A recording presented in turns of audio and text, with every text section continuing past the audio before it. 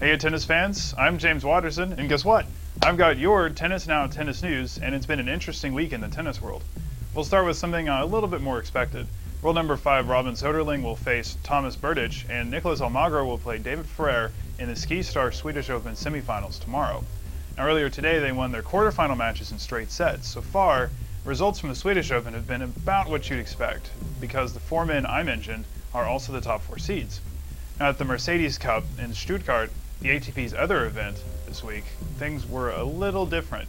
Gael Monfils led a field that included Jürgen Melzer, Mikael Yuzhny, Gilles Simon, and Florian Mayer as the top seed. By the time the first round finished, 6 of the 8 seeded players had been eliminated, including Monfils. The 2 remaining seeds, Yuzhny and Guillermo Garcia Lopez, were ousted in the second round. What we had left was pretty remarkable. 2 20-year-olds caused some of the major upsets. Federico Del Bonis, the world number 240, beat Mayer and 45th ranked Sergei Stakhovsky to reach his first ATP quarterfinal. In fact, his win against Mayer was his first win on the ATP level in his career. Now today he continued his great run with a 6-1, 6-2 win against 278th ranked Pavel Chernovac, who beat Victor Hednescu in the second round. Now Hednescu was the one who ousted Gael Monfils in the first round. Meanwhile, 197th ranked Cedric Marcel Steve, a 20-year-old German, also won his first ATP Tour match when he outlasted Nikolai Davydenko in 3 sets in the first round, and then he beat French Open quarterfinalist Fabio Fognini in the second. Now, unfortunately for German fans, Steve lost 6-2, 6-1 to Pablo Andujar in the quarterfinal. Still, the 45 ranking points he gets for this tournament will take him to within the top 170, which is a career high for him. Now, former world number 1 and 2003 French Open champion Juan Carlos Ferrero made his way into the semifinals after beating Mikael Yuzhny in the second round and Marcel Granollers in the quarters. Now, this is Ferrero's 3rd tournament of the year. He's missed much of the year because of injury, and his ranking has dropped down to number 85 as a result. Now, moving on to the ladies, we've got 2 WTA tournaments going on this week in Bad Gastein, Austria, and Palermo, Italy. Julia Gerges was the top-seeded player in Bad Gastein, where she was joined by Jarmila Gajdasova as the 2nd seed. Now, similar to Stuttgart, all but one of the top seeds lost in the first round. The only seeded player left is 8th-seeded Ksenia Petrovac, who is number 61 in the world. In Palermo, all but one seed made it to the quarterfinals. 2nd-seeded Roberta Vinci lost in the second round to Edina Camelia Begu. Polona Herzog and Petra Chetkovska have already booked their spots in the semifinals, and Flavia Pannetta will take the court later today. And those are all the results from so far this week. For more tennis news, we go to Lauren Lynch. Thanks, James. According to the USTA, the 2011 US Open winnings will be $23.7 million, increasing by more than $1 million to reach a record purse. On top of the earning, there's a bonus prize available that will increase it to a potential $26.3 million in total by playing well at the US Open Series, broken up into 10 events. There was a 6.4% increase in the singles purse over the last year's total from the US Open. The US Open singles champions will earn a record $1.8 million. The top 3 men and top 3 women finishers at the Olympus US Open Series may earn up to an additional $2.6 million in bonus prize money divided into 3, meaning that each winner could take home $2.8 million in total on top of the US Open prize money.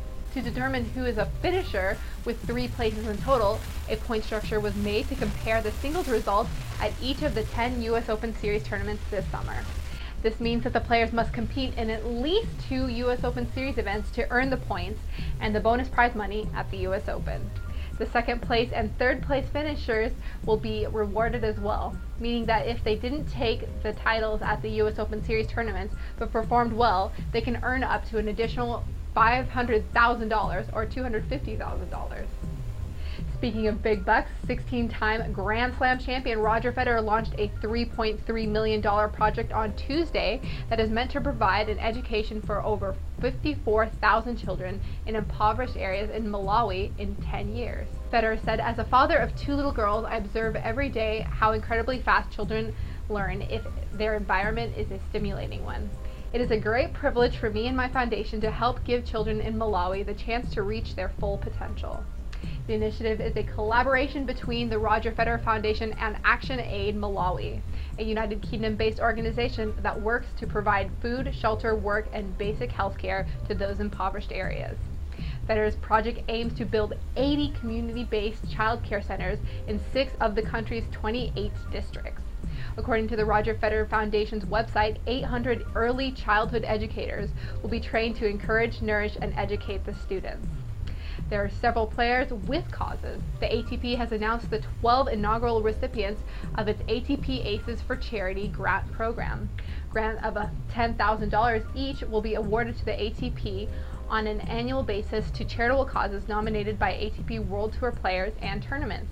This year's recipients include the Rafa Nadal Foundation, the Bryan Brothers Foundation, and the Japan Tennis Association's Earthquake Relief Fund, and other organizations with a range of causes. Ivan Lubicic has been the ambassador for Special Olympics Monaco since 2009. Nominated by Ivan Lubicic, it focuses on the empowerment and acceptance of people with intellectual disability through sport. The David Nalbandian Foundation aspires to create positive conditions that help people with disabilities lead a better life. Attrape le Ball, or Catch the Ball, founded by Joe Wilfred Songa and a group of friends in 2009, provides underprivileged children in the Congo with access to sports and activities. Recently retired last October and former world number 3 Elena Dementieva said that at age 29, I have to think about something else. I think I'm ready for a big change in my life. She is making a big change on Saturday, July 16th, and marrying Russian professional hockey player Maxim Afinogenov at the Ritz-Carlton in Moscow. The two Russian gold medalists have been together for many years. They both won their gold medals in 2008 for Russia. Dementieva won the singles gold medal at the Olympics in Beijing, and Afinogenov won a gold medal at the World Championship. Aya Kudryavtseva and Dinara Safina will be attending. Safina indicated that she received an invitation to the wedding on Twitter. First comes love, then comes marriage, then Dementieva indicated that children are in her next plans. She said after her retirement, "It is true that I expect changes in my private life in the near future. I don't want to give all the details because these are very private, intimate things. But I have to admit, I've made a decision to quit mainly because I want to start family and have kids." Well, that wraps us up for today, tennis fans. Be sure to subscribe to the Tennis Now YouTube channel, clicking that button right up there. And remember to log on to the Tennis Now Facebook, as we'll be giving away World Team Tennis tickets all over the United States. Make sure to sign up. I'm Lauren Lynch, and this is Tennis Now. Thanks for watching. See you soon.